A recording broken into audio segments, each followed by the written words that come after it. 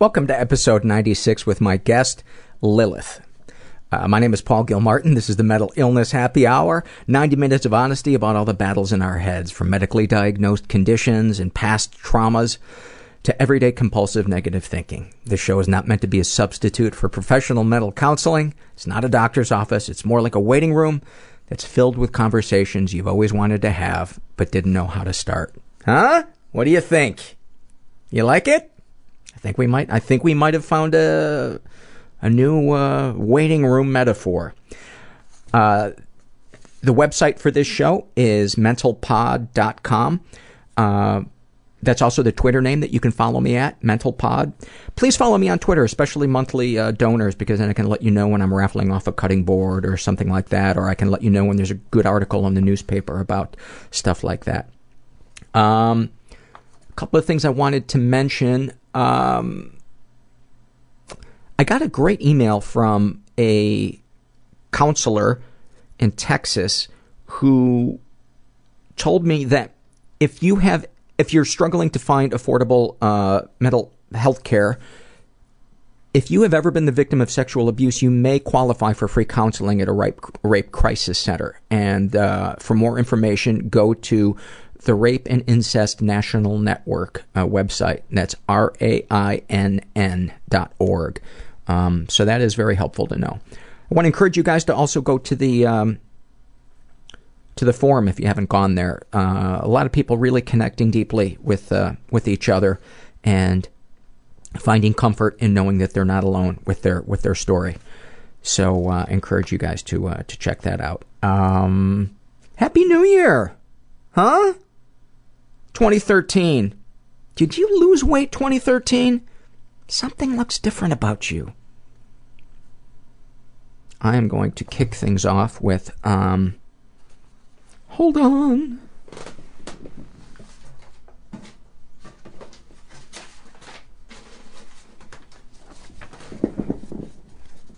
This is an email from listener Anders. I'm from Sweden, and I'm sad to say that even in our socialist utopia, lately politics and stuff has made the mental care insufficient and overburdened, and people wonder why there are crazy people in the street. Fortunately, I had people around me when I've gone through tough times struggling with mental illness, when the mental care hasn't provided anything but obstacles. If I weren't lucky with caring people around me, I'd probably be dead or just homeless. And, I don't read stuff like this to bum people out. I read it because my goal with this show is to paint an accurate portrayal of where mental illness is in this day and age. And I'll get comments sometimes from people that'll say, yeah, I've had to stop listening to your show for a while because it was just too much of a downer, or it was just too... I understand that. But understand the reason that I do that is I'm not trying to bring people down. I do it because the people that are in that dark place, when they get to hear a story of similar darkness that is light to them, at least it is to me. Last week I was experiencing a day of really kind of flat and just not feeling great. And I saw that there was a documentary on about the band Joy Division, and I got excited. That is it in a nutshell. Who the fuck gets excited about... you could be interested that there's a documentary about the band Joy Division, but to get excited about it, because I knew it would be comforting to me. And for you, those of you that don't know, Joy Division was a seminal band in Manchester, England in the late 70s that the lead singer took his life. And not the most upbeat of stories, but that's why this show is sometimes that way. I'm not trying to manipulate people into feeling badly. I just know what it's like to have that comfort come in the form of dark honesty. I'm going to kick things off with a survey that was filled out. This is from the Shame and Secret survey. This is filled out by a woman who calls herself Lynn Jam. She's 19. She's bisexual. Was raised in an environment that was a little dysfunctional. Ever been the victim of sexual abuse? She writes, yes, and I never reported it. Deepest, darkest thoughts. I'm a recovering heroin addict, and whenever I begin to get romantic sexual feelings for someone, or do get romantically sexually involved with someone, I sometimes masturbate to a fantasy of injecting said person with heroin and having them really enjoy it. Deepest, darkest secrets. I was brutally anally raped by my boyfriend when I was 16 with his penis and other objects. I haven't been fully honest with anyone about this. I would encourage you very strongly to talk to a therapist about that. That is way too big of a thing to try to process on your own. Sexual fantasies most powerful to you. Having a male lover be really turned on and wanting to have sex with me when I don't feel the same. He continues to try to turn me on and touch me and make advances while I keep telling him no. Eventually he pins me down by my throat, lightly choking me while touching and fingering me. I'm still struggling slightly, but I'm not able to speak. Then he penetrates me and I eventually start to enjoy it. I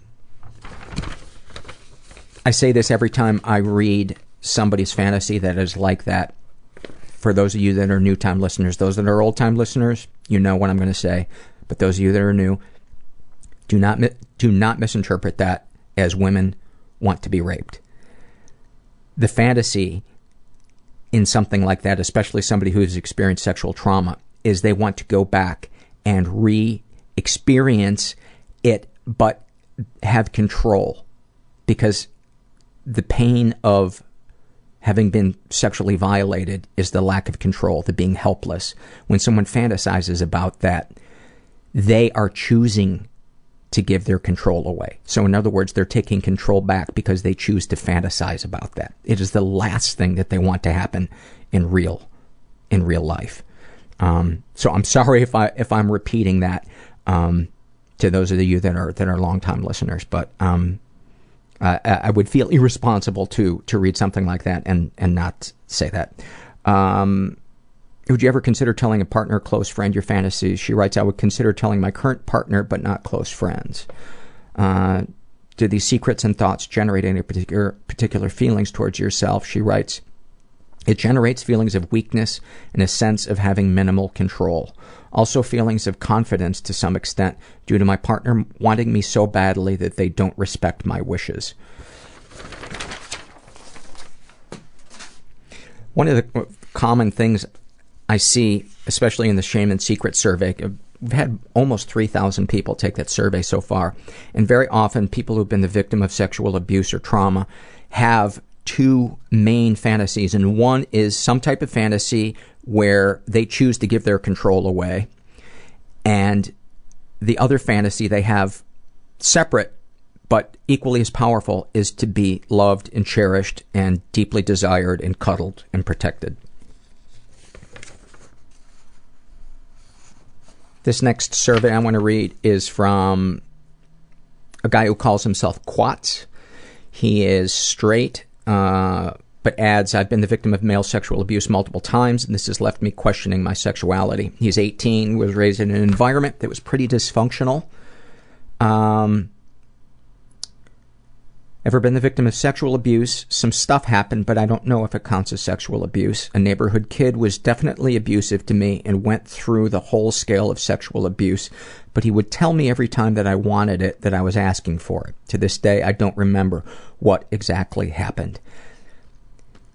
Well, that, I don't know why he would check some stuff happened, but I don't know if it counts as sexual abuse. That sounds to me like all of the hallmarks of serious sexual abuse. Deepest, darkest thoughts. Life is just a waiting game until I can get the courage to end it. Deepest, darkest secrets. The abuse previously mentioned. The fact that I went to rehab at 15 but still haven't improved my condition. I'm going to school to become a therapist but haven't been able to conquer my own demons. I attend a 12-step program. I think I might be bisexual. I live in a Christian environment, and this fact would have me immediately disowned. Sexual fantasies most powerful to you.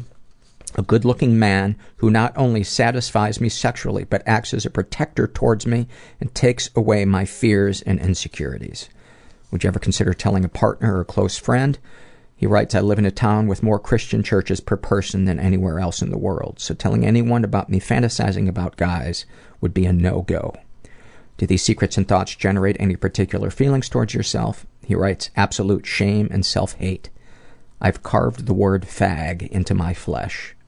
I've prayed rosaries for days and cried myself to sleep constantly. To those of you that think that gay marriage is going to harm society, I would ask you, what do you call that? That your attitude creates? How could gay marriage ever inflict anything like that? Any comments or suggestions to make the podcast better? Not to sound elitist about one of the most pathetic things possible, but I feel like once in a while the guests aren't mentally ill enough. As a psych major, I truly believe we all have a bit of illness in us, but it's hard to relate to guests that come across as not having gone through much or having dealt with mental illness. I get that. I understand that. But sometimes I feel like I gotta mix it up a little bit. I don't have any profound quotes to read. So I'm actually just going to open one of my favorite books from Pema Chodron called When Things Fall Apart and see if she's got a good one. The point is not to try to get rid of thoughts, but rather to see their true nature. Thoughts will run us around in circles if we buy into them, but really they are like dream images. They are like an illusion. Not really all that solid. They are, as we say, just thinking. Every human being has weird thoughts going through their head. Oh God, it's so embarrassing. I'm afraid I'll never get another job again. That I will die and will have not been special. My brain has the gift of seeing the terrible. A million-pound tourniquet being turned against my chest that was constant. Then I started sabotaging my own career. Wanting to die and... to stop him from feeling any joy. That is... very uncomfortable in my own body. I ended up becoming a male prostitute. And what I became was an animal. They took away my shoelaces. I became chaos. Like, it hurts. I just want to go. I just want to leave. You have no idea what a small part of your life this is. You go to a support group, it's like creating a family that you didn't have. I mean, life is 1% event. My body was abused. 99% judgment about that event. But they couldn't touch the best parts of me. But the world is a little bit wounding. It's also glorious. It does always get better. It really does. I'm here with Lillith. That's the name that she goes by. She is a listener who contacted me. She lives locally here in Los Angeles, and I'm not really sure where to begin with your story. I suppose the big identifying parts are that you moonlight as an escort. Yeah. You have borderline personality? No, I don't. Oh, you No. were just interested in that. Right. Okay. Okay. No, I'm manic depressive. Oh, manic depressive. Yes. Okay.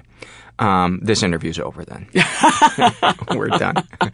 Very shortest podcast ever. Where would be the best place to start? You had emailed me, and so we met, grabbed a cup of coffee. Right. I just wanted to make sure you weren't a nut job, and you certainly were not. And we had a nice conversation. And at a certain point, I was like, "All right, stop. Let's save it for the interview because I like hearing things for the first time." Why the name Lillith? The name Lillith is... I thought it was a really good pseudonym. I mean, most of the pseudonyms that escorts go by are things like, Bambi, Heidi, Vita Dantes. I mean, it's ridiculous. Well, you've got to hide the name Crystal. Well, now you found me out. That is my secret. Crystal with a Y and a little heart instead of the A. I liked it because I like what the original deity of Lilith represents. You know, she was Adam's first wife. She was into sex. She was not into she wasn't so much into the whole obey gig. And Adam got fed up with her. Lilith got fed up with him. And so she got expelled from Eden. And her mythology got overlaid a lot with very many misogynistic things that happened when Judaism became really, extremely misogynistic, and she became kind of a scapegoat for everything that was negative about female sexuality. You know, she represented power, she represented assertiveness, she represented what would be the word? Self-determination, which was not a popular thing in Bronze Age goat herding Middle East. So, but I liked it. And, I also liked that it actually became a really good way to winnow out my clients. The ones that got the name and understood it and thought it was a kick, those are the people that I generally had a really good time with and we got along. So then it's fair to say there's an intellectual component to, your relationship between you and some of your clients. That it's not just physical. Very much so. I would say it's almost completely intellectual and or emotional. The physical is a very, very small percentage of the interactions that we have and the time we spend together. Can you expound on that more? Because I know there are people listening that probably went, what? Mm-hmm. It's all about the sex. You're fucking kidding yourself so that you can feel better about, what it is that you do. And I agree with you, by the way. Yeah. Yeah. Most men that come to see me, because I don't look like your standard porn star, which is, a misnomer about a lot of escorts. We're all supposed to look like porn stars and strippers, and most of us don't. People come to see me because they're looking for a connection, and they're looking for a guilt-free connection. And that's something that they feel like they have to pay for, which is kind of sad. It's really sad that they can't get this in a regular relationship. And, let's say I spend an hour with somebody. 40 minutes of that hour will be talking to them. Only about 10, 20 minutes is actually sex. And is the talking usually before or after? Before. And is that part of the turn on for them? I guess so. They just want to be heard and they want to be listened to. It's really more therapy with some sex at the end than it is sex. I've heard other people say that before too. Mm-hmm. And they say that everything is about sex except for sex. Yes, I know. That's really, really true. Really true. Let's talk about your childhood. What kind of environment were you raised in? Oh, really dysfunctional. Yeah. Really dysfunctional. Yeah. Let's see. First my dad and my mom met. That I was an egg. Yeah. No, my parents are both in academia and very, very bright people. I was very close to my father growing up. Used to go with him to his classes. He taught at a West Coast Ivy, and so did my mother. They taught at different schools though, which was probably a good thing. He was in the sciences, she was in the arts. And I was extremely, extremely close to him. Followed him around, went with him, sat with him on committee meetings when he taught in his office hours. We were extremely close. And he was a narcissist, which I didn't, you don't realize this when you're 6 years old. Mm-hmm. But I was his source of narcissistic supply. And I was happy it's my dad, right? So, he and my mother eventually split up. She could not take his cheating. He was a very good father, but a really lousy husband. And they split up when I was 8, and he took off. I didn't see him for a year. I didn't know where he'd gone. He just disappeared. Wow. I can't imagine how painful that must have been. That was really rough. Watching him walk out the front door, and at the time, I thought I'd see him again. It was already a little rough, as they're explaining they're going to get a divorce. And believe me, I got it even then that it was a good thing that they were getting divorced. They were throwing things, yelling, screaming, like obviously the two of them needed to live apart. But when my dad got back in touch about a year later, he'd met another woman who had 4 kids of her own. She was pregnant with his child. So he had this whole substitute family. Oh my God. That was hard. Oh my God. That was just crushing. Really crushing. Yeah, I felt replaced. Oh, my God. And it was so traumatic for my younger sister. She's about 3 years younger than me. She didn't grow for a whole year. Like, her growth just got stunted. And my little brother, who's 8 years younger, luckily, he was an infant when all this was going on, so he doesn't really remember any of it. But it was pretty devastating. And having to adjust, and, all of a sudden you've got 4 new stepsisters that you're supposed to get along with, and a stepmother. Oh, that did not go well. I would imagine his attention was probably almost impossible to get with all that on his plate. It was. It was very divided, and so that was a big change for me. Really big change for me. How often did you see him then? At that point, once he got back in contact, I saw him every other weekend. And then during summers and, like a week during the Christmas break, Easter break, the normal joint custody arrangement that was so popular in the 70s and 80s. If somebody hasn't named a band every other weekend yet, they should, because every divorced kid on the planet would get the name of it. I think every other weekend should be the album name and joint custody should be the band. So, how do you remember coping when that pain? I remember losing myself in books. I'd always been into reading. Always. I mean, I don't remember not reading. I taught myself how to read. And so I just lost myself in books, threw myself into school. Puberty hit really closely after my parents split up. They split up when I was 8. When I was 9, all of a sudden I'd reached my adult height. My voice was this deep. I had breasts. Oh, yeah, it was gnarly. I looked like I was about 17 years old when I was 9. Oh, my God. Yeah. So I got lots of attention from men. And my parents were constantly in a position of having to take these guys aside and say, she's 9, she's 10, she's 14. It was overwhelming. I didn't really know how to deal with it. Was there a part of you that enjoyed it? Well, yeah. I mean, it was attention from men. At the time, I had a teacher who was male, who was really a great and nurturing figure, and I was able to displace a lot of the emotions toward, all the things I wanted from my father onto this teacher.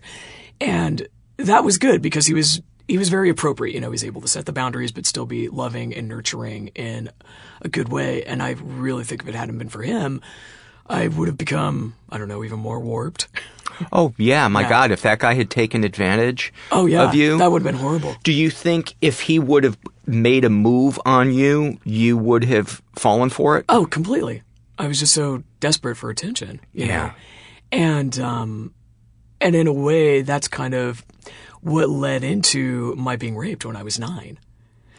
There was a guy in my mother's church who paid a lot of attention to me, and I was just so desperate for attention. I didn't have a good sense, although I was a very intelligent child, I wasn't very wise. And I didn't have a good sense of what's appropriate, what's not appropriate. And he and some of his friends raped me. And that was something. There was more than one person? Yeah.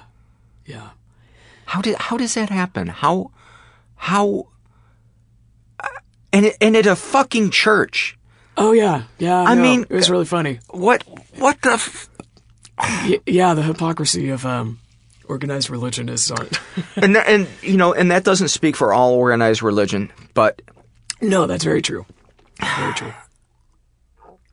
How I don't want to pain you by going into too many details about that, but what do people say to each other to get something like that? I have no idea. I have no idea what synapses fire for that one. That just, I've been doing this show for almost 2 years now, and I've heard a lot of shit. Yeah, I've listened to some of the podcasts. You have definitely heard a lot of shit. But, oh my God. Yeah. I don't even know where to go from there. How do you cope? How do you cope in that moment? Do you just leave your body? Oh, yeah. Yeah, I just totally left my body. There was, because I was still, fairly tall, big, and strong, I don't remember much of what happened. It's very, very fragmented, which I hear is extremely common. But there was a gun involved, and I've had a deathly fear of handguns ever since. They just make me freeze. And so I just kind of went someplace else in my head. just had to kind of hunker down and go, okay, I've got to live through this. I've got to just stay alive. Was the room that it happened in small? Yes. Very small, very dark. That's so funny because, well, not funny is a terrible choice of words, but before we started recording... Oh, no, it is funny. Yeah, before we started recording... How glad I was there was a window in here. Yeah, we're in a little sound booth, and she said, if there wasn't a window in here, I don't know if I could have done this. Right. Yeah. How would that not make you claustrophobic? It does, yeah. It does, for sure. Did you tell anyone? Oh, yeah. I had to tell my mother, and I told the priest at the time, and the priest had been an ex-cop who did not take kindly to this news. And the guys involved got the shit beat out of them, and one of them had his car mysteriously stall on the train tracks. Yeah, so that was fun. He was kind of this big... He's like you imagine Friar Tuck to be, just this gigantic ex-cop of a man. And so I did feel like, okay, an adult heard me and validated that this was really pretty fucked up. But... How many men were involved? I think 3. To the best of my knowledge, it's 3. And so one guy gets killed. Yeah. What happens to the other ones? They left. They left. They got the shit beat out of them and fled. Yeah. Yeah, they just stopped showing up. But, they didn't want to go to the police because they didn't want you dragged through. Well, we went to the police, and as I'm making the report, and I'm looking at, my mother's face, and I'm looking at the female officer who's taken my report, I couldn't go through and report all of what had happened. I just looked at my mother's face, and she seemed so ashamed. And I just, I couldn't go through with it. I could not, press charges. I just didn't have it in me. Because there was still this thing like, what did you do that you encouraged this? Why were you hanging out with these guys? Why were you, why were you happy to get that attention? And I could not cope with that. I didn't like the way everybody looked at me, which as an adult now, I'm like, God, why didn't I have the strength to come forward and say all of what happened? You were a child, that's why. Yeah. But I still think, I should have done that because then, maybe the other guys wouldn't have done it again. I don't know if they did. But I just think, God, I should have put a stop to it. I should have been strong enough to come forward and say all of what happened. Because stuff happened again after that? I don't know if it did or not. I suspect it did. I suspect they did with other girls. Oh, I thought you meant with yourself and you just didn't remember. No. After that was all over. They got the shit kicked out of them. But I did feel bad. And you never saw them again? No, never. Which was good. Which was really good. And then I went to therapy and tried to work through it. But I was, after that, pretty suicidal for a long time. Have you ever cried about it? Oh, my God. Yes, I have. Okay. I've cried a ton. Because it's surprising how many people will process it in another way. Like they won't allow themselves to feel the full pain because then that means surrendering to the fact that they were helpless and powerless. Yeah. And so their brain will come up with all different kinds of ways to say, I enjoyed it. It was my fault. Mm-hmm. I shouldn't have been there. Right. Et cetera, et cetera. All these things to avoid, this is my dime store opinion, to keep us from that horrifying thought that we live in a world where we can be that helpless and that powerless. Oh, yeah. Yeah. No, the fact that I got into therapy right away, right away within like a week helped a lot, I think. Is your therapist good? Yes, they were very good. Although, being so young, I don't remember exactly what techniques they even used, but I do remember that was really helpful. Yeah. And yeah, definitely cried a lot. Cried a lot.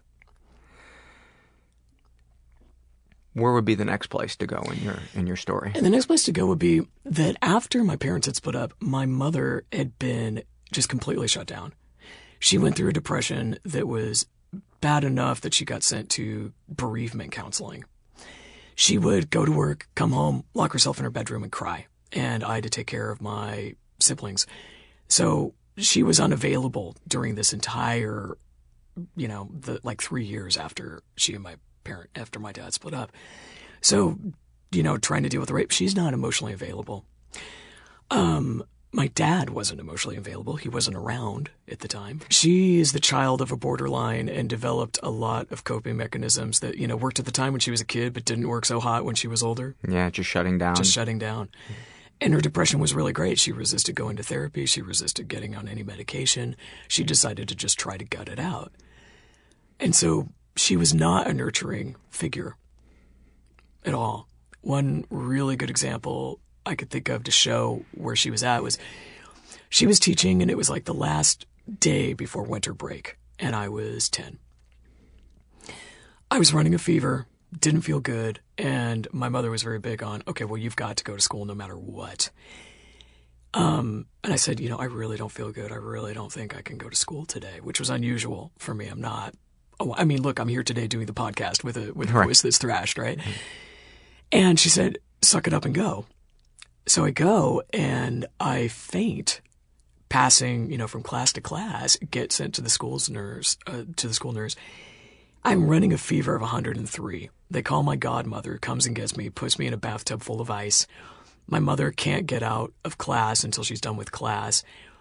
She then has to take me, drive me out to the hospital where my fever's risen to 104. Had to have a spinal tap to make sure I didn't have meningitis. Yeah, fear needles. That will do it too. And I spent the next 2 weeks in the hospital. Turned out I had a kidney infection and it completely backed up and I needed to have surgery. But just that kind of, what I'm saying? Hey, I really don't feel good. And she's like, buck up, buttercup. That's a really good example of how just not nurturing she was. And I had to be so sick, at death's door to finally get some attention and some help. That sums up the mother during my early years. So then what would be the next seminal moment or period of your life? Let's see. In school I was pretty well liked. I was always picked first for a team. I got along with everybody. I'm an artist, so I think that kind of excused a lot of my weirdness. People are like, you're just an artist. Whatever that you wear, the crazy clothes, but you draw, and that's cool. I was able to hang out with the jocks and the geeks and the stoners and, pretty much everybody. So I didn't have the really bad high school experience that so many people have had. But I had debilitating acne. Like, my face looked like the planet Io. It was...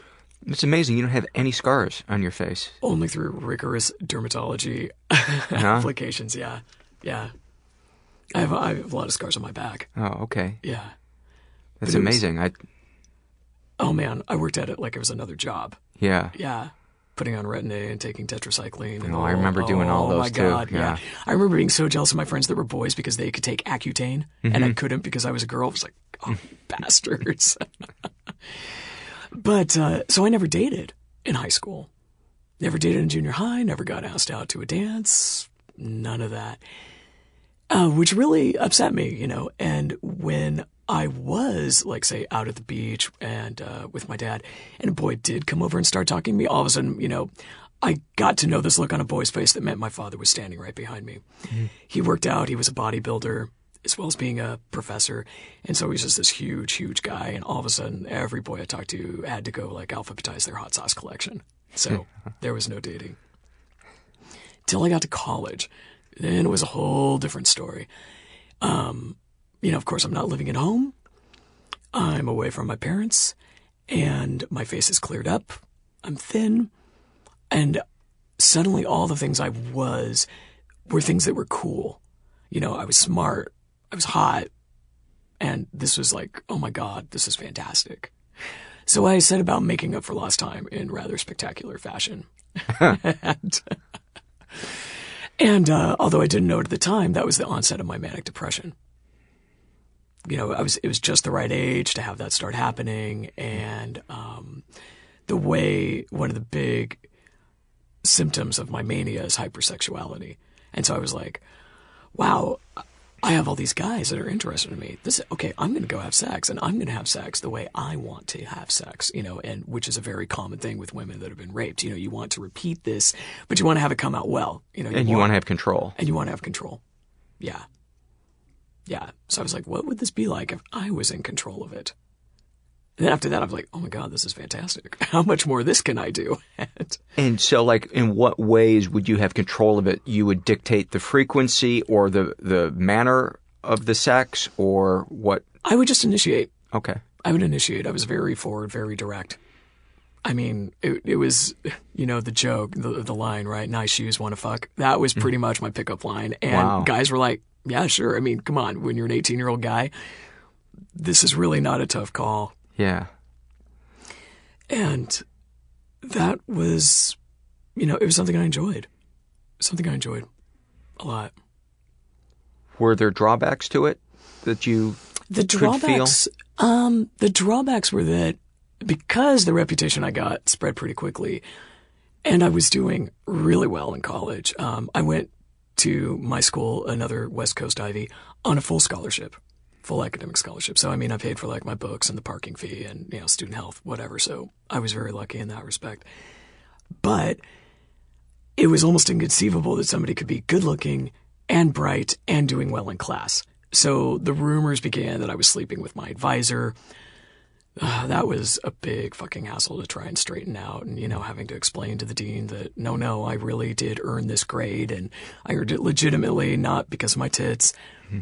That was a problem. So that was definitely a drawback. So how did that affect you then, these rumors that you were fucking your professors? I just came to laugh it off. I knew what was going on. They knew what was going on. And eventually it became clear that, it was a small school. So it became clear that, no, I did deserve the grades. And, I was in not just on the full scholarship, but in the honor society, and I would get trotted out whenever they would have a visiting scholar or a big name come.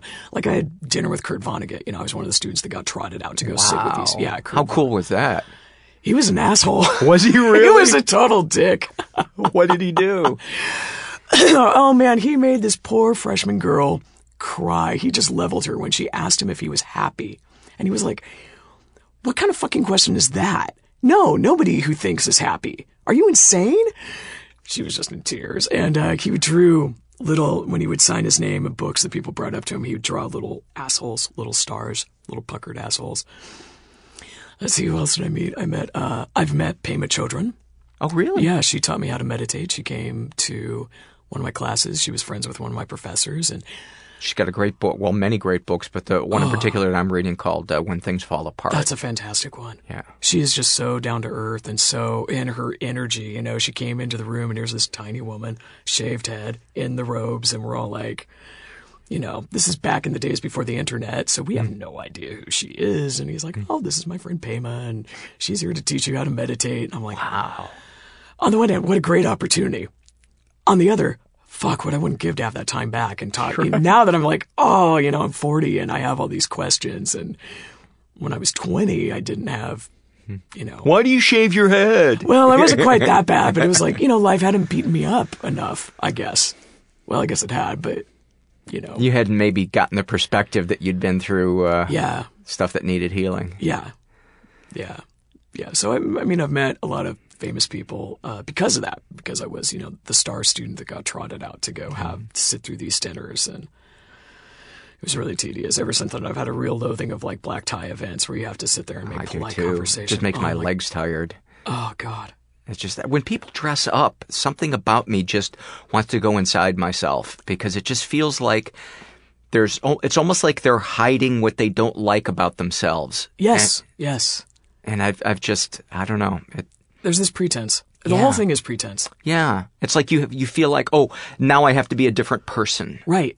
Now I must be, we all have me, and then we have me incorporated. Right. That's me incorporated who shows up at those black tie events. Yeah.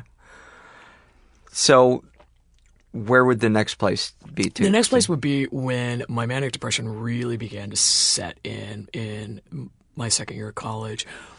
And my mood swings began to cycle so rapidly, just to the point where at noon, I'd be on top of the world. At 2 o'clock, I'd want to kill myself.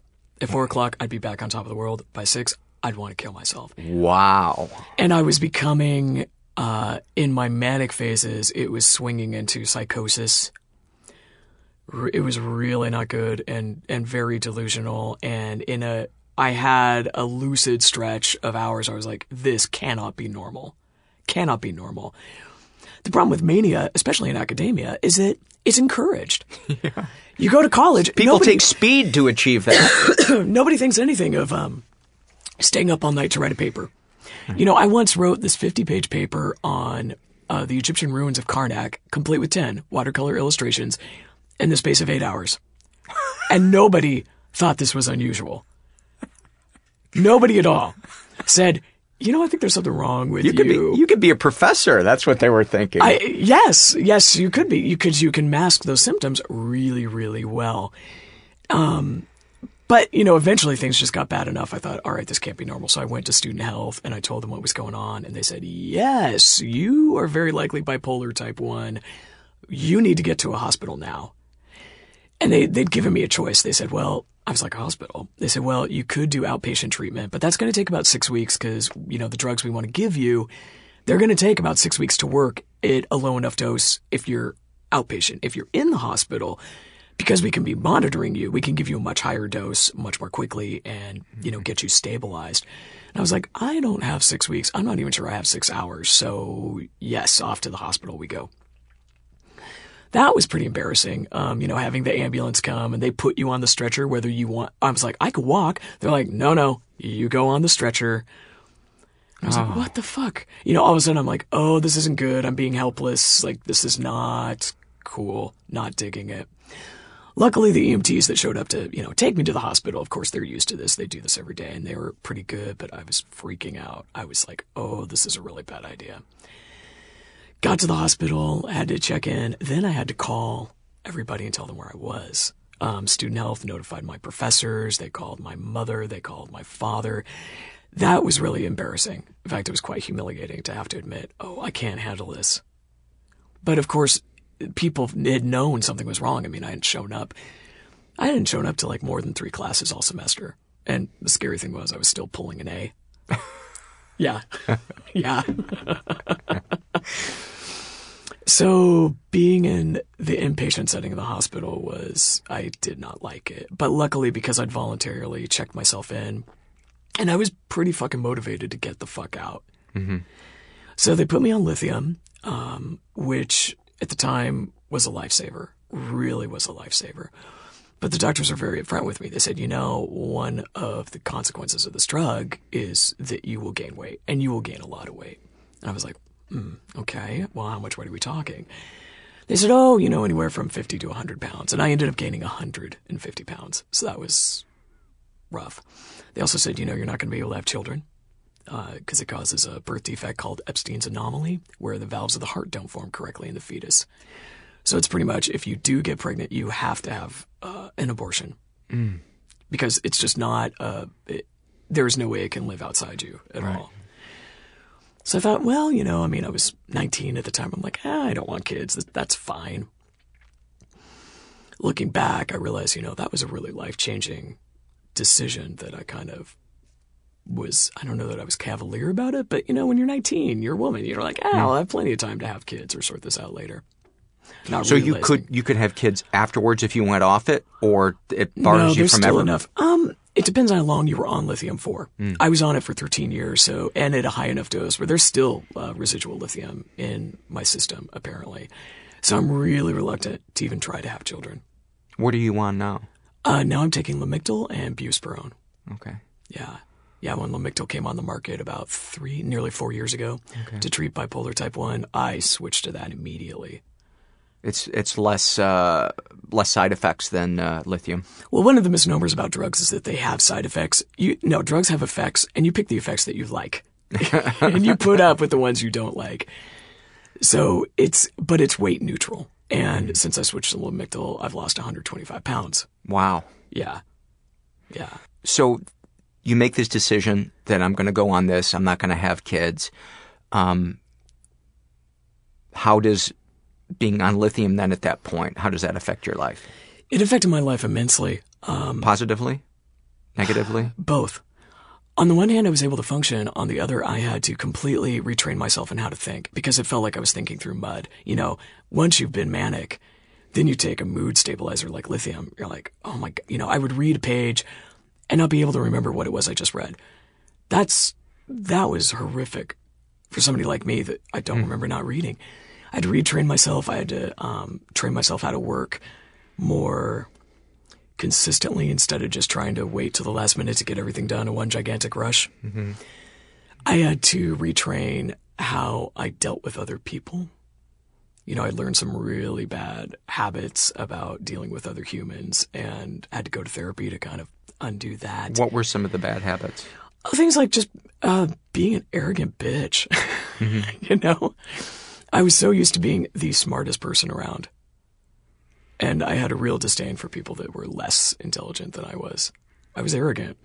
It was not a good quality in myself. It's funny. There are people that have been emotionally damaged that are very, very bright. It's like their intellect can become their greatest enemy because it's like it becomes their god and their badge and their sword and their shield all completely in one. And you don't realize that there's also an emotional intelligence and there's a spiritual intelligence. And because they get so wrapped up in their intellectual, scholastic intelligence, they think that is going to solve all their problems. Oh, yeah. Well, you've used it to, you know, analyze and unravel every other problem in your life. Yeah. Why not just apply the same tool to everything else? And, you know, then you realize, like, wait a second, I've been using a screwdriver when I really needed a blowtorch. Exactly.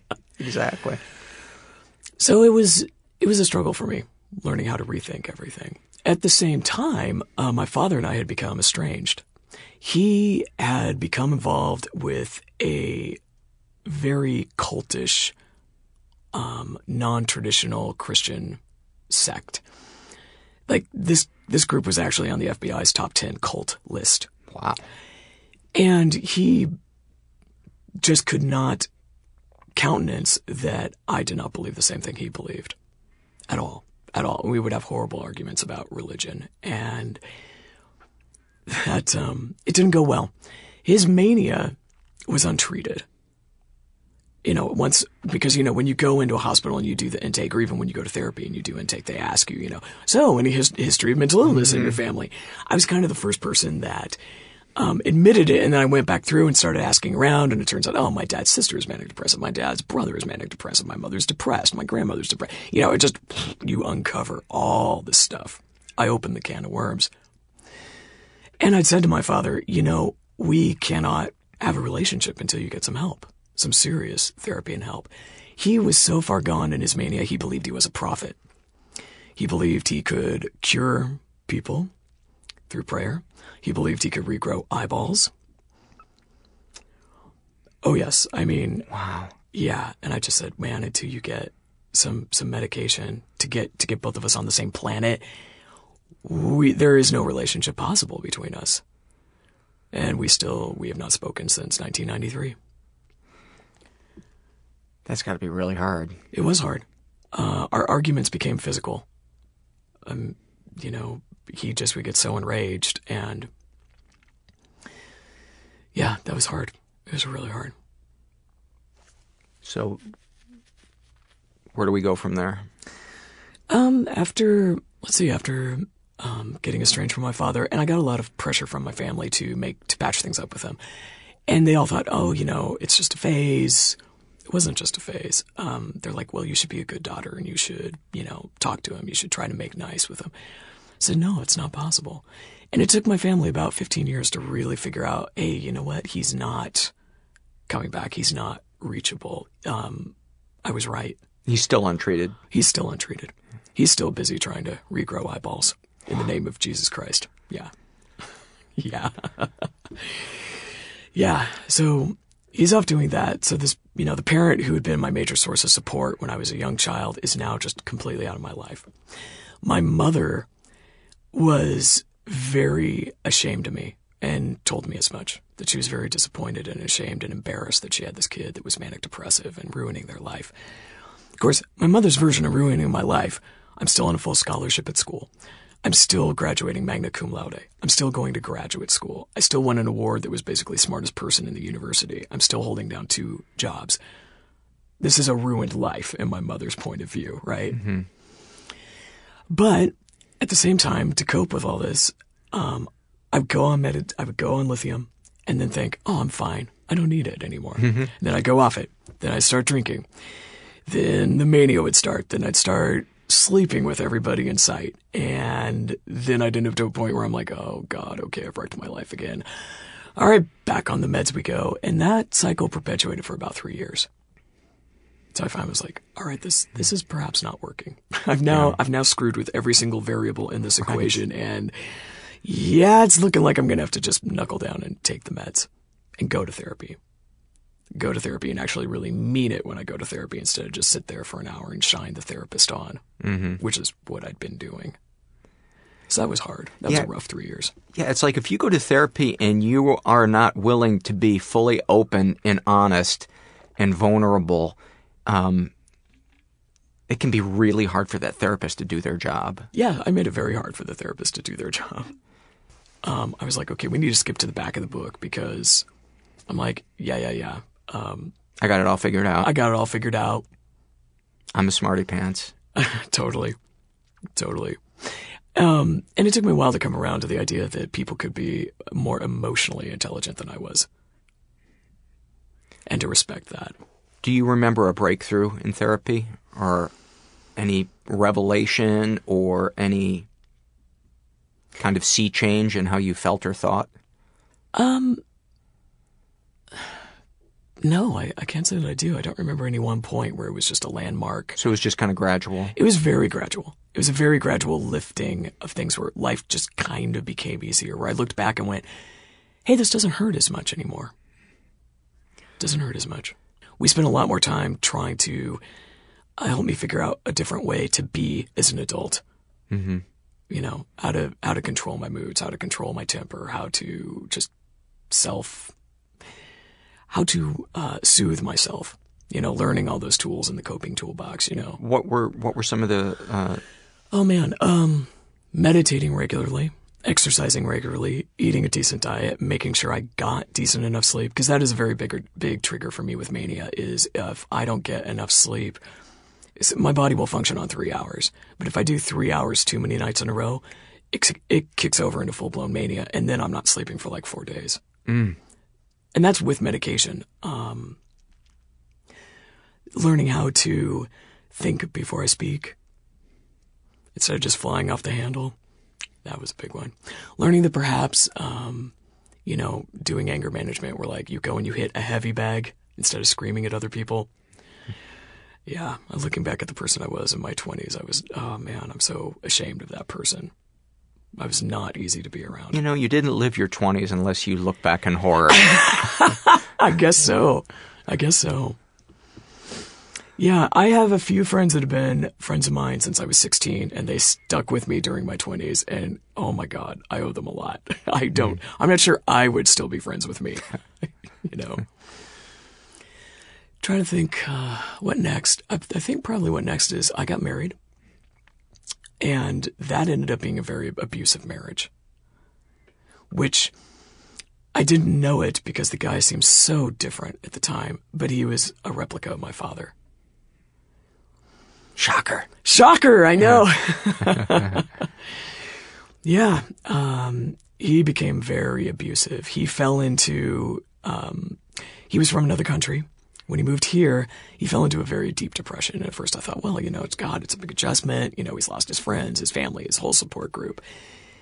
Of course it's natural to be depressed. And so, I mean, believe me, I knew depression. So I was there for him and I nurtured him, and he just became, very subtly and very gradually, very emotionally abusive.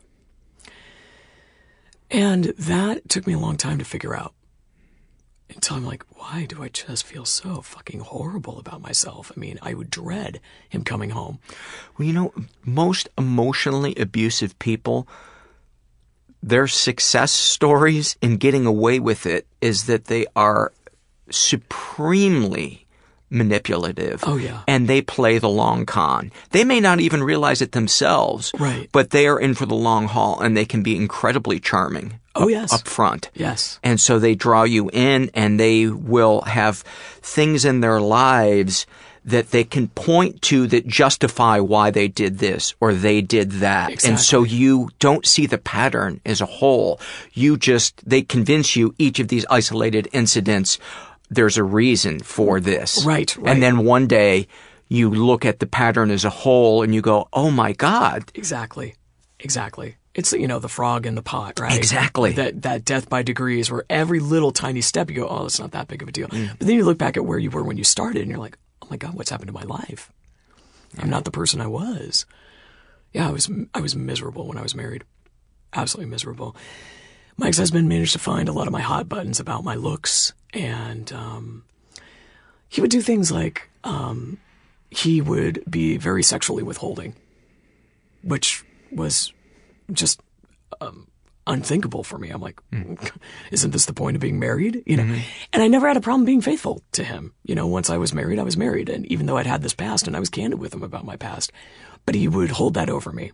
He was constantly accusing me of going out and sleeping with other guys. And I'm like, that's just not me. I made a vow. I gave you my word. I did not look left. I did not look right. And only had eyes for him. That didn't matter to him. On his planet, I was busy sleeping with everything that moved, when in reality, it was him having the affairs. And your past, for somebody who's manipulative and living in that sickness, that's power to them. Oh, yeah. Any weakness on you, and that is, it's obvious to state it, but I'm going to do it anyways. It's the most wobbly foundation you could build any relationship on. Yes. Is where your vulnerability is used against you. Yeah. Instead of it being something that brings you closer to somebody, which is what vulnerability is supposed to do. When it does the opposite of that, it's doomed. It was doomed. Yeah, it was doomed. He was very, he was very hurtful about the way I looked. He used to do things like, this is back in the day when porn, it took forever to download, and you'd be waiting line by line for for the image to load. So he had a subscription to Hustler and Playboy, whatever. That's never bothered me. But he would leave. What did bother me is he would leave Post-it notes on the magazine with notes like, "This is what a real woman looks like." What? Yeah.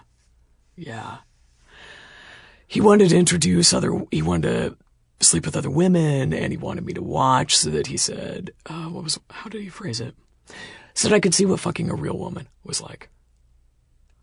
He was really hurtful.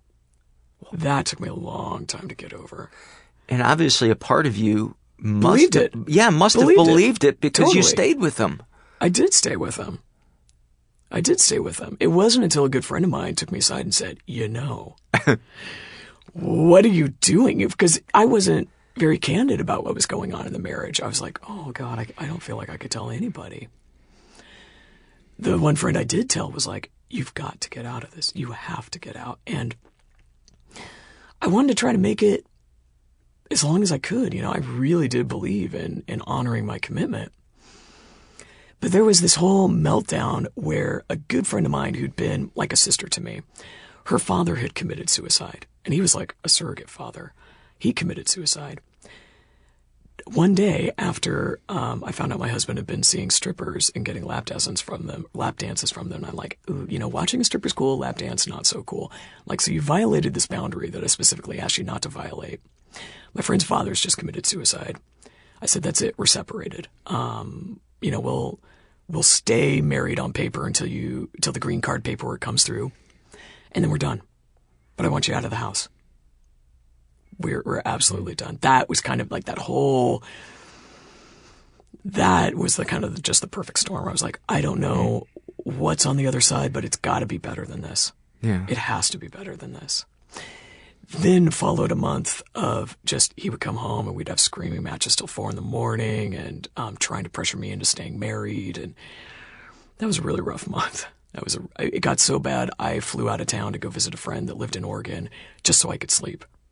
I was so sleep deprived. He eventually moved out, which was fantastic. But it took about 2 more years to get the divorce paperwork finalized. Yeah, never try to divorce an attorney. It doesn't go well. Yeah, it's a whole world of suck. And so it took me a long time to put myself back together after that.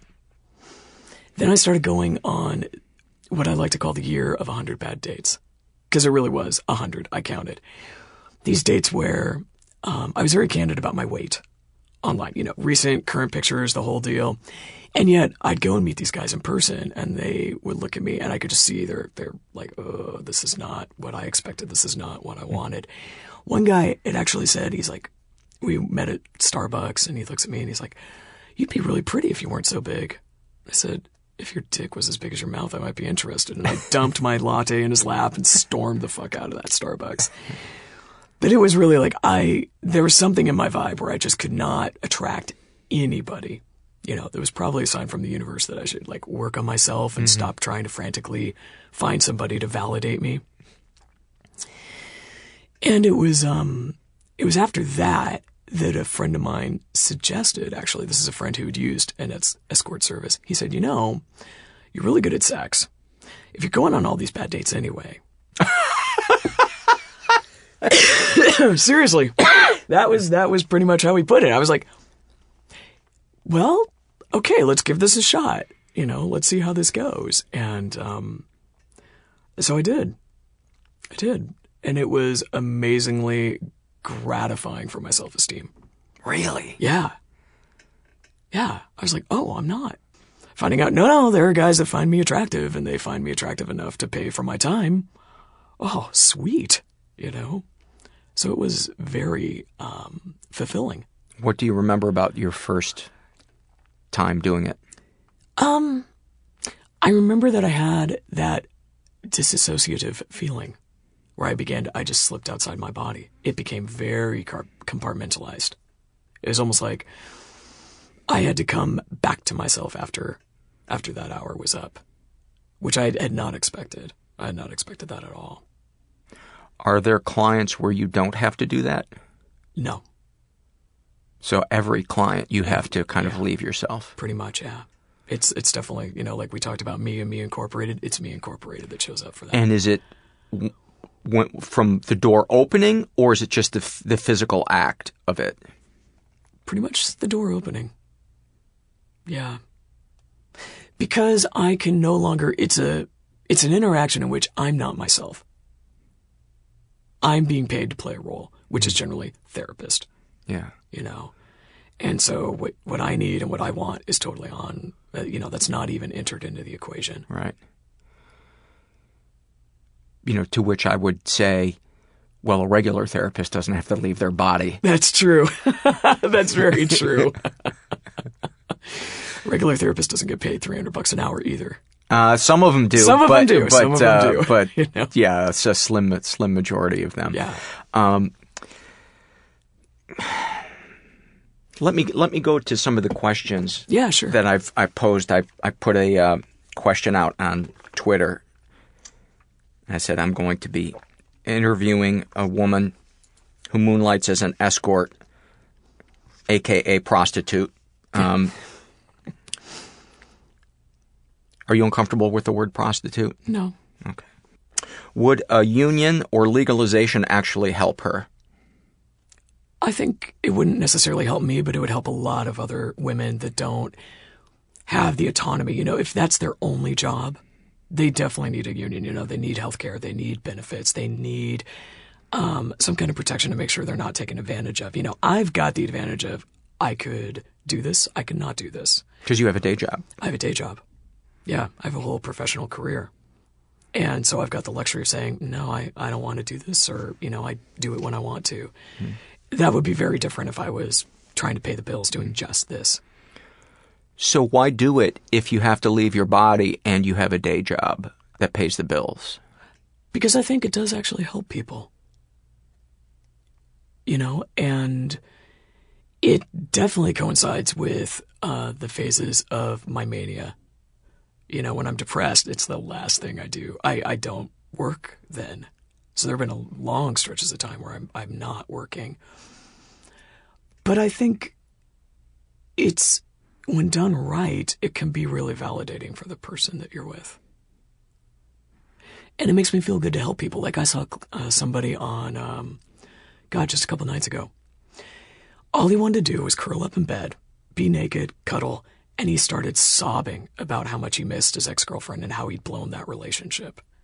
And, he's sobbing to the point like you very rarely see men weep where, he's blowing his nose and there's snot in my hair.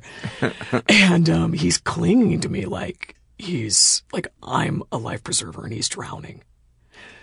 And I felt like, okay, I'm doing something worthwhile here. This is actually helping this guy. And that was not about sex at all. At all. Yeah, but he wanted that connection. He wanted intimacy, but that's the only way he knew how to ask for it. And he knows you're not going to leave for those 45 minutes, so he can be as needy. I ended up spending like 4 hours with the guy. Because I'm like, oh God, I've never been somebody that watches the clock. I've never been like, oh, I'm sorry, this is minute 56 and we're done now. Because I think that's just a fucked up way to be. So you didn't charge him for the extra 3 hours? No.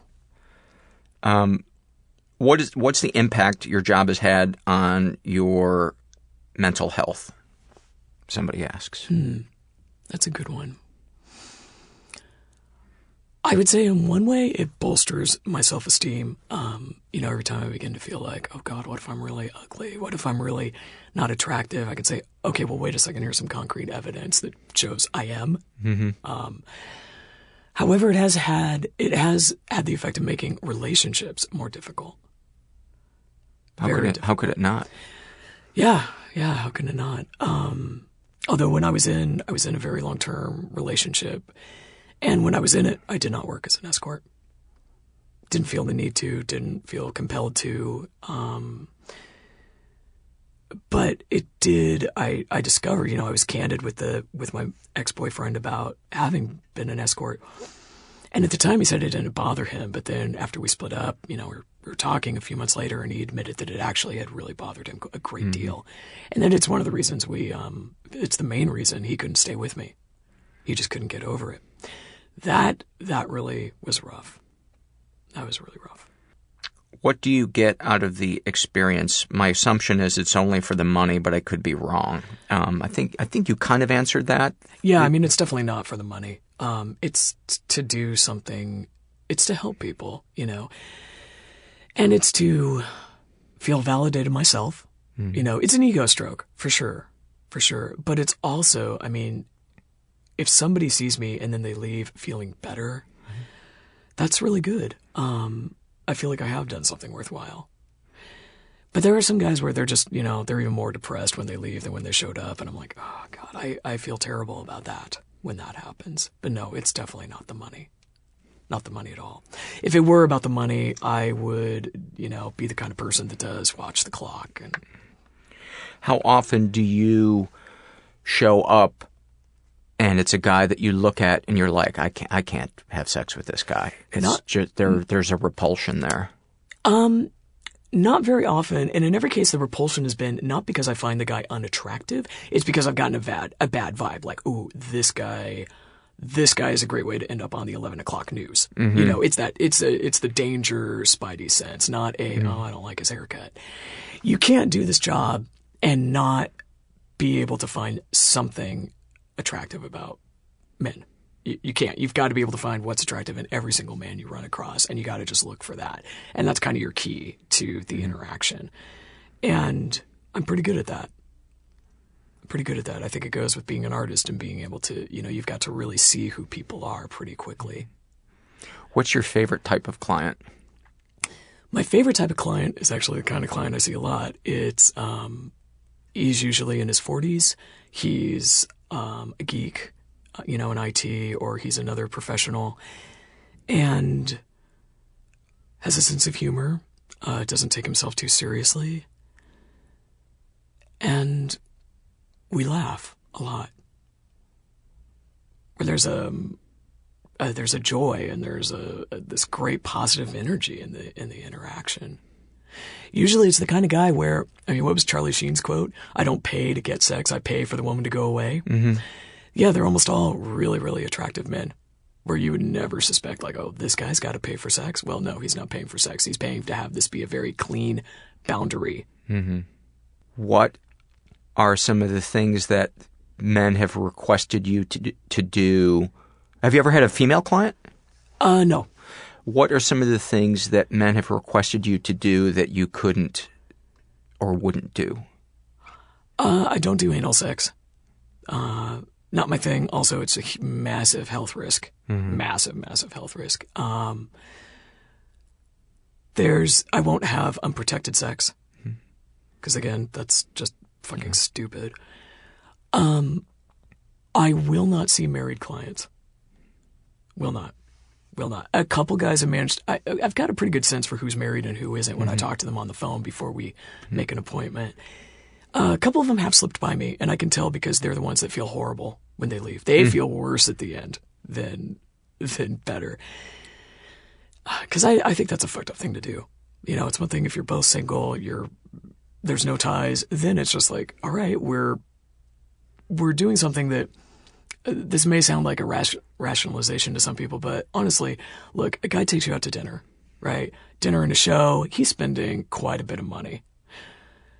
You really want to tell me that you're not doing almost exactly the same thing by acting interested in what the guy has to say and paying attention and flattering him and making him feel important for the duration of the date? No, this way is just more honest. It's a lot more honest. Predicated on the assumption that the woman going out on that date is not into that guy. Yeah. But a lot of them aren't. Yeah. A lot of them aren't. You know, they're women that are like, oh, well, I don't like him, but I want the dinner. You know? I had made a joke on an episode about, I read some poll about crying and sobbing and a percentage of crying that leads to sobbing, and then I cracked some joke about, and then the sobbing leading to masturbating or master sobbing. Yeah. And somebody master sobbing. Oh my God, that's perfect. And so somebody asked, do you ever have guys that, what was it, where they're sobbing while they're having sex? What? At the very end, when they're close to coming or right after they come, then they'll sob. But okay, or before. But there seems to be something in men where during the beginning to middle part of that arousal, there is no crying. You know, it's like urinating. They can't do both at the same time. What type of role playing have you engaged in? I most often get asked, I get put in this maternal role. Men want their mothers, and I guess it's just because of my looks. I have very big tits, so, you know, that's kind of that's, if you're drawn to that, you're drawn to me. People have asked me to be a dom, people have asked me to be a sub. I can switch back and forth pretty easily. I don't have a lot invested in either one. But, no, mother, I would say, which is kind of a little... But mother in the nurturing way. They don't want to actually be fucking their mother. They want to be cuddled. Mm-hmm. Do you ever orgasm? Yeah. How frequently? What percentage of the time do you reach? I would say 80% of the time. Do you always pretend to orgasm if you're not? No. I figure, you know, look, the whole point is to be honest with each other, so let's really be honest. Do you envision getting out of this at some point? Oh, yeah. I mean, obviously, Definitely. You're not going to do this until you're, 100 years old. Oh, God, no. But is there a game plan, and what is that game plan? Is this open-ended? Are you just going to go until you feel like you don't want to do it anymore? Yeah, until I feel like I don't want to do it anymore, or until I'm in a serious relationship again. Mm. You know? No, but I didn't have like a game plan like, oh, I'm doing this to put myself through law school, you know. No, I just will do it until it stops being fun. Do you ever worry that there is an injury to your soul from when you were 9 years old that might not be fully healing because you're doing this? I've definitely been worried that there is something in me that broke irreparably at that point. I don't know if this is making it worse or not making it worse. I'm not sure. I'm really not sure. I'm a big believer that emotionally, very, very, very few people are ever broken. Yeah. I think it is amazing the horror stories that I've seen people heal from is amazing. So I really believe, I don't like to use the word broken because it kind of means it's irreparable. Right. And that's why I kind of like the word healing. But I don't know, that just kind of occurred to me that I hope this isn't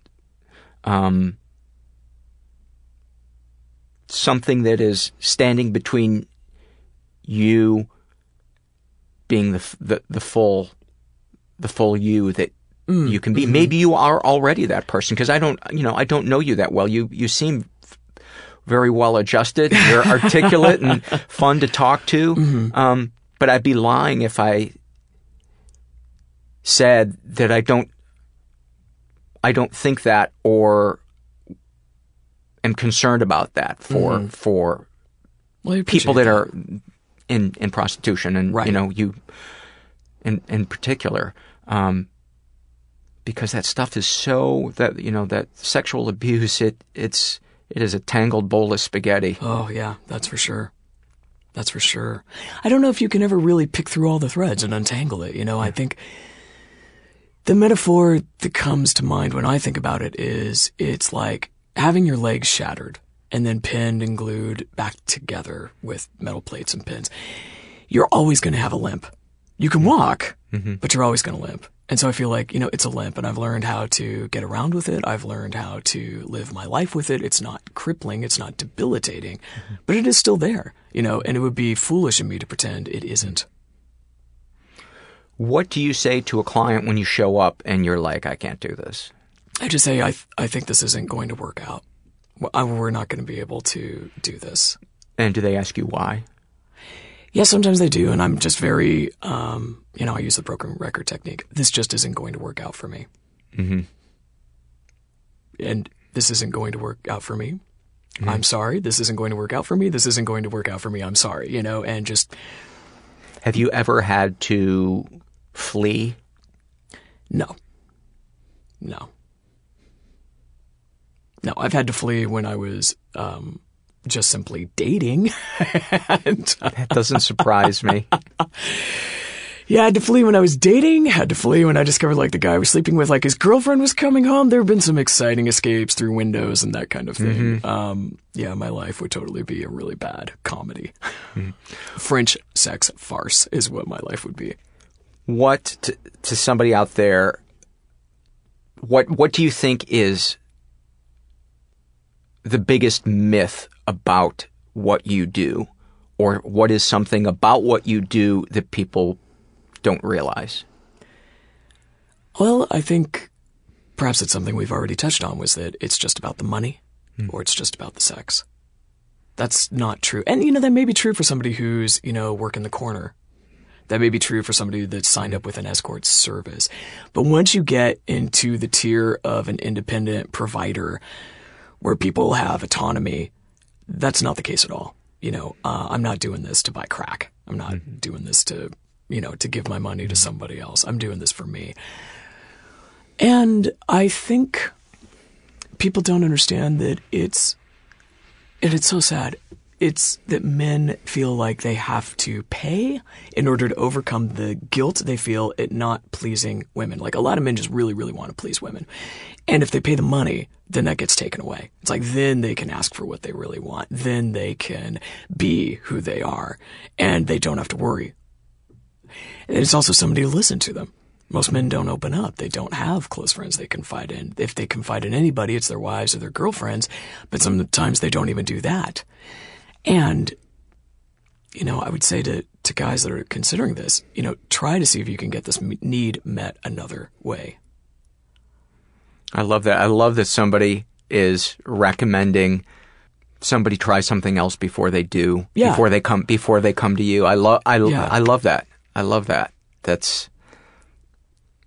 Yeah, but I mean, sometimes it is really straightforward. Like, there was a client I saw who was married, but his wife had cancer. I know this is kind of, it's a tropey, but his wife did have cancer, and she was in her terminal stages, and he had not been able to have sex with her for like 2.5 years.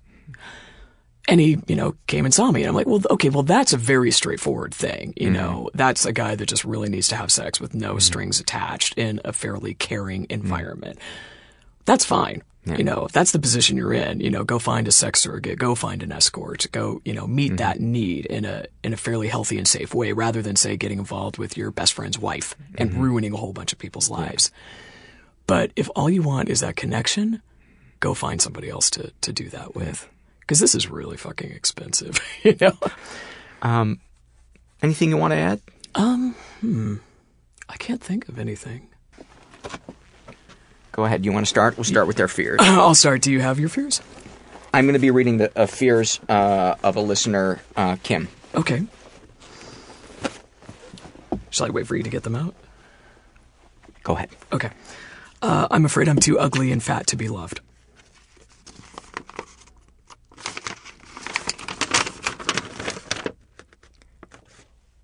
I fear having to claw my way out of a styrofoam box. Oh, that's a random one.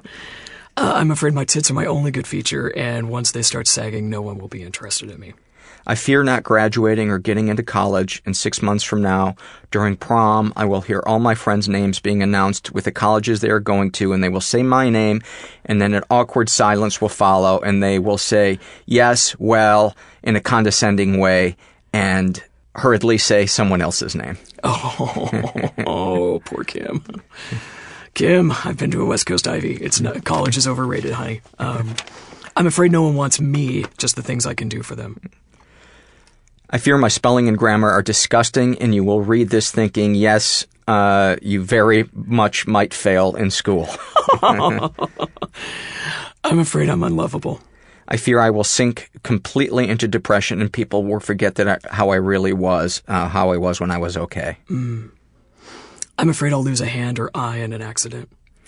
I fear this is all in vain. I'm fooling myself. My therapist and psychiatrist are lying to me, and no matter what I do, I will go crazy and die. Well, we're all going to die no matter what. Oh, I shouldn't laugh at Kim's fears, Kim. I'm really sorry. You're probably throwing things at the radio now. I'm afraid my famous friends merely tolerate me now that they're famous. I fear I will never give up my sick addiction of self-harm. I fear forgetting to wash the razor and someone seeing the blood on it. I'm afraid I'm not cool enough to make it or to hang with my cool friends. I fear that the lifeguard saw me take photos of myself at the pool last week and think of me as a vain, conceited stuck-up. I'm afraid I'll never be successful. I fear I will be afraid to just let myself be still without the fanfare, lies, and anxiety, deference, and anticipation. I'm afraid I'm irreparably broken in some fundamental way. I fear the only way to help people is to have money, and I will never be able to without money. I'm afraid I'll give in to my suicidal impulses someday. I fear the emptiness I feel inside will grow, and one day nothing will matter to me, and I will lose my humanity and personality. I'm afraid someone listening to this podcast will deduce who I am. I fear singing with my family, ruining the melody of beautiful voices with the croak of mine. I'm afraid I don't matter to anyone and never will. I fear letting people down. That one screw-up will reveal I'm not as good as they think I am, and they find out that I'm a fraud. I'm afraid of confined spaces. I fear never finding a country I can call home. Moving from country to country, I think I've lost the experience of growing up in a place called home, and I fear I will never experience this. Mine's so mundane after that. I'm afraid of electricity. That's it for Kim's fears. Okay. Do you have any more fears you want to add? Oh my God, I have a lot more. Do you want me to stop, or yeah, do you want just me to pick a couple? Pick a couple of highlights. Okay. I'm afraid of being the only woman in a group of men and failing at something, so it then becomes about my gender and me failing. That's a good one. Yeah. I'm afraid I'm not interesting enough for this podcast. You couldn't be more wrong about this. This was such a fascinating interview. I'm afraid I'll never accept a man I'll never find a man who will accept my past and not be intimidated by me. I'm afraid of disappointing the people I love. I'm afraid I'm not desirable. I'm afraid I'll never feel real passion again. I think that's it for the fears. Right. Let's go to loves. Okay. I love being outside when the sun rises, feeling fear at being in the dark, then watching the sky light up moments later. Reminds me that if you just wait, things will clear and you'll see that there's nothing to be afraid of. Oh, that's beautiful. That's very good. I love being able to make a man come. I love furry socks that make my feet look like I'm being a Muppet on a cold day. Oh, I just want to give... Is that Kim's loves? It is Kim's I just want to loves. give Kim a hug. Yeah, she is just a lovely person. Yeah, I love the sound of men's deep voices. I love the feeling of stomping down on my trucks in victory when I'm landing a flip on my skateboard. She is accomplished. Yeah. I love my first bitter, sweet cup of coffee in the morning. Oh, that is a good one. Mm-hmm. I love running so fast that I feel limitless. I love the orgasm you have to struggle for. Oh, that's a great one. I love kisses on the shoulder. I love reading and losing myself in a good story. I love when my little sister's hand tightens around mine when we're walking together because she wants to make sure I'm not too far ahead. Oh, I love video games. I love the retarded, ridiculous, happy frenzy my dog goes into when he sees I'm holding his leash and he knows we're going for a walk. Oh, that's the best, isn't it? I love the paintings of Caravaggio and Rembrandt. I do love Caravaggio. Have you seen the LACMA exhibit? No, but I want to go. You gotta I want to go see it. You gotta go. I remember taking an art history class in college and just being like, snooze, snooze, snooze, and then seeing one of his paintings and being like, wow. Oh. It was the subtlety and the use of light and shadow. It's like this guy came out of nowhere. Yeah. Yeah. They are stunning. When you go to the exhibit and you see his paintings stand out. Because there's also paintings by his peers in there, but you can immediately pick out which ones are Caravaggios. And the subtlety of the expression on people's faces and their body gestures is really... It's huge. It's almost like a photograph. It is and it isn't, because when you look at these paintings up close, of course, they're very large, and so the brushwork is actually very loose. It's not tightly rendered like, say, Dürer. Dürer would be very tightly rendered. I'm going to pretend I know who Or that Jerome. But Caravaggio's brushwork is loose, but when you stand back, it looks phenomenal. Yeah. Yeah. No, I recommend that exhibit. I love singing worship songs to God and lifting my hands up with the others and feeling pure love wash over me. I love eating bloody rare meat. I love talking on Skype, calling with my friends who've left to other countries and knowing the distance means so little when they mean so much. I love sushi that melts on my tongue. Oh, you know what? Hers. I'm gonna reread hers again. Oh, okay. It's longer than that. I love talking on Skype, calling with my friends who've left to other countries, and knowing the distance between means so little when they mean so much. I can't believe they love me enough to stay in touch. Those people who said we'd lose touch are wrong, and wrong is in capital letters. I love the smell of fresh cut hay. Oh, that's good. We get grass a lot, but hay we've never got. I love when I'm unable to make it to something and my friends text or message me later saying that they'd wished I was there. I love the smell of fresh sweat on a man. I love the inventive and amazing flavors Ben & Jerry's ice cream has created, especially the classic chocolate chip cookie dough flavor and the Canadian tree hugger flavor. There's a Canadian tree hugger flavor? I guess. Wow. Festivus is my favorite Ben & Jerry's. It's seasonal. I haven't seen it in a couple of years, though. I haven't either. It's like cinnamon and pumpkin and it's I fucking... liked the one made with Guinness. Oh, I've never had that one. That was good. I love being touched and cuddled for hours and hours. I can never get enough of that. I love that note my big brother left me when he was leaving for the army. I love this sentence he wrote. Your mind is capable of dark things, but never forget it's capable of even more healing and light. I love that he sees through my faults. That is so beautiful. Oh, wow. That is awesome. I love starting fires, building fires, and enjoying the heat and light of a fire that I made. I love when something I've lost turns up unexpectedly. I love having my hair brushed and played with. I love taking a bath, submerging my ears in the water so I can hear my heartbeat. That's a great one. She is poetic. She is poetic. I love challenging myself physically. I love the curly hair Frodo and the hobbits have in The Hobbit and Lord of the Rings. Oh, she likes the wigs? I guess. I know some folks at Weta. I'll pass that on. Yeah. I love sparring with an opponent. I love the first time my best friend, it happened when I was raped, after I was raped, and she stroked my back, touched me in a completely different way than he had, the opposite. And for a while, I felt safe and loved. Oh, man. Does that break your heart? It does. Oh, wow. Yeah. Yeah, that does break my heart. Oh, now my love sounds so stupid. That's okay. What would you say, Kim was obviously a rape victim. You were a rape victim. Right. What would you say to Kim? I would say don't let it define you. If you paint yourself as a victim, then you will always see yourself as a victim. Don't let that happen. Take agency and take control over your life. It's something that happened to you, and you can never undo it, but turn that into a strength. Know that no matter what else happens to you in your life, you've lived through that, and you can live through anything. It makes whether or not you get accepted to college trivial. It makes your bad day trivial. If you lived through it, you've got a core of strength inside you, and dig down deep and find it. You know what I love about her, and I love about you too, is that there is so much light inside you that it didn't get snuffed out. Well, what's the alternative?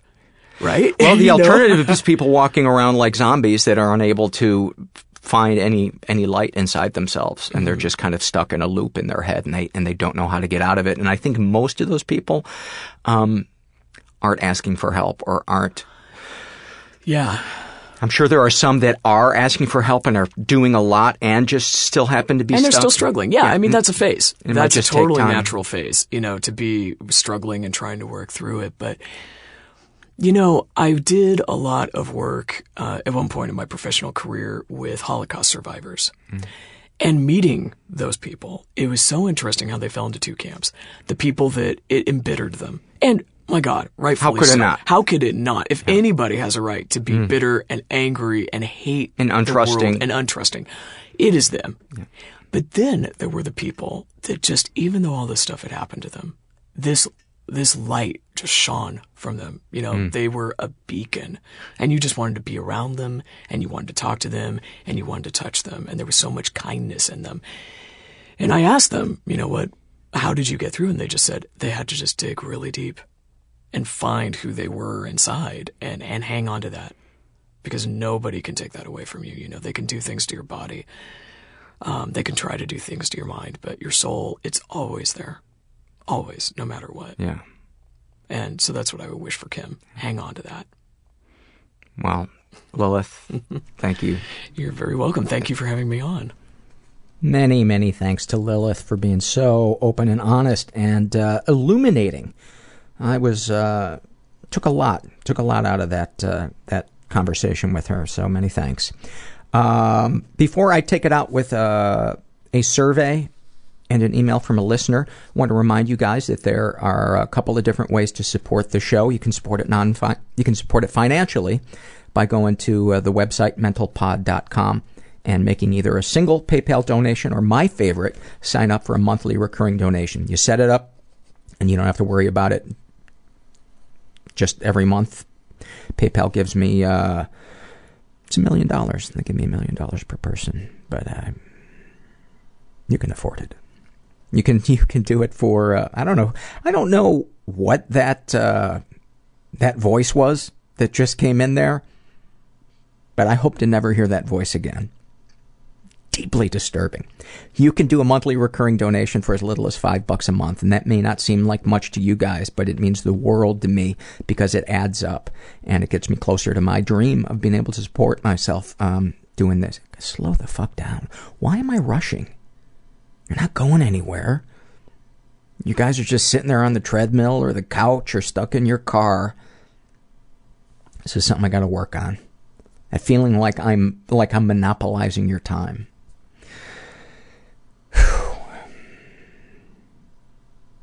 What if I was just now read it really, really slowly and did monopolize your time?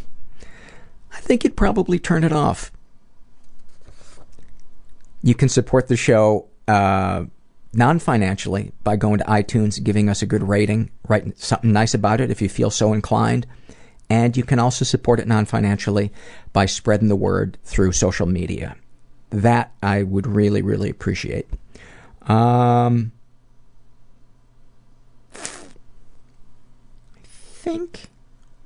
think that way. I feel like I'm forgetting something. I do this every time. First thing I want to read is a survey from the Shame and Secrets survey filled out by a woman who calls herself Sophie. She is in her 30s. She's straight, was raised in an environment that's pretty dysfunctional, was the victim of sexual abuse, never reported it. Deepest, darkest thoughts. I wish my mother was dead. Deepest, darkest secrets. My brother made me perform oral sex on him when I was around 5 or 6. Sexual fantasy is most powerful to you. And by the way, so many survey respondents have experienced sex between siblings. So if you're out there and you are feeling like you're a freak because a brother or sister did something to you, it is quite common. Quite common. I don't know if that eases your pain at all, but I just thought I'd mention that. Sexual fantasy is most powerful to you. I mostly fantasize about masturbation, watching my boyfriend as he masturbates while thinking about me. I used to fantasize about hundreds of men waiting in line to pleasure me orally. Any man that was able to bring me to orgasm with his lingual skills would be my lover. Now that's a good fantasy in theory, but eventually those hundreds of guys are going to want to unionize. And then they're going to need a break eating that pussy. And then they're going to force you to choose the guy who's going to be your lover because the other guy's feelings are getting hurt. And then you're going to have to go before a board and explain why certain guys eat better pussy than other guys.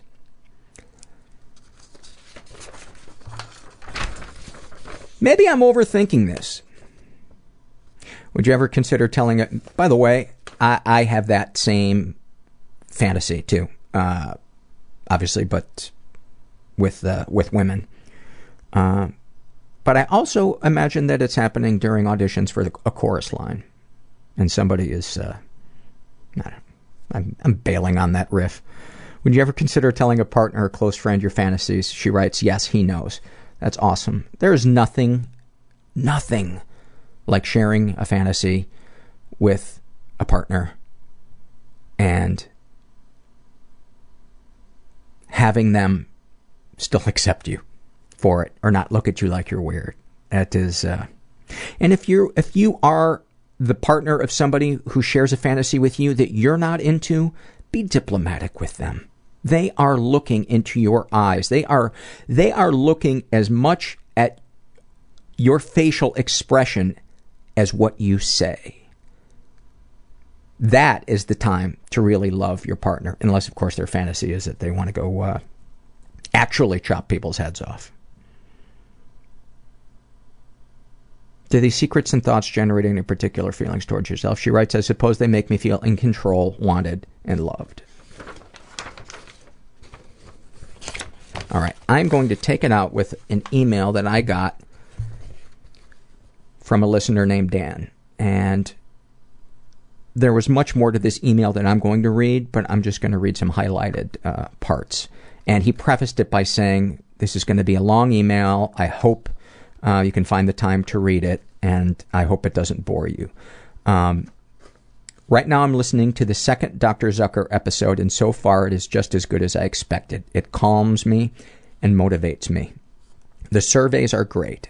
They have helped me to continue expressing my feelings through writing. I love that you talk about spirituality and that you bring up Eckhart Tolle. The first thing he says is, the beginning of freedom is the realization that you are not the thinker. And the first time I heard him say that, it blew my fucking mind. Throughout my life, I've had some pretty powerful spiritual experiences and definitely have felt a feeling of synchronicity at points. One of those points was last night. Maybe a month ago, I got some books from the library, and one... Library? I got some books from the library, and one of them... The library. That's the place where they only rent out books to children who can't pronounce the word library. And one of the books was The Artist's Way. It sat under the coffee table for a month, building a small overdue fee, until I then renewed it online along with the others. But still it sat until I heard it mentioned on the podcast. After finishing the episode, I took the book into a bath and started reading. Today, after listening to this episode, I will be doing my first writing exercise from it, the free-form writing that she recommends to do every day. I've been diagnosed with major depression, which I think could be the title of a movie about a melancholy army guy. Give me 20 push-ups, or 10. I don't know. I'm going to lie down. Anyway, I've been in the hospital twice after very near suicidal attempts. I had no physical injuries as I never actually took the final step, but I spent a lot of time standing on a ladder or a space heater with a noose around my neck. I wanted to let myself go, at the same time being so scared to do so.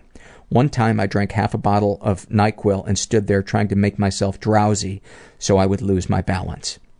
The most recent time, I mixed bleach and nail polish remover to try to make a homemade chloroform. Luckily, the mixture made the rag turn this horrifying red color, and that scared the shit out of me.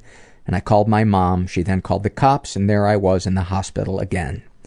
Being in the hospital was really a great experience both times, and I am so thankful that my mom allowed herself to react and call the cops. Sigh. I'm afraid that I'm going on too much, but I'm going to continue anyway.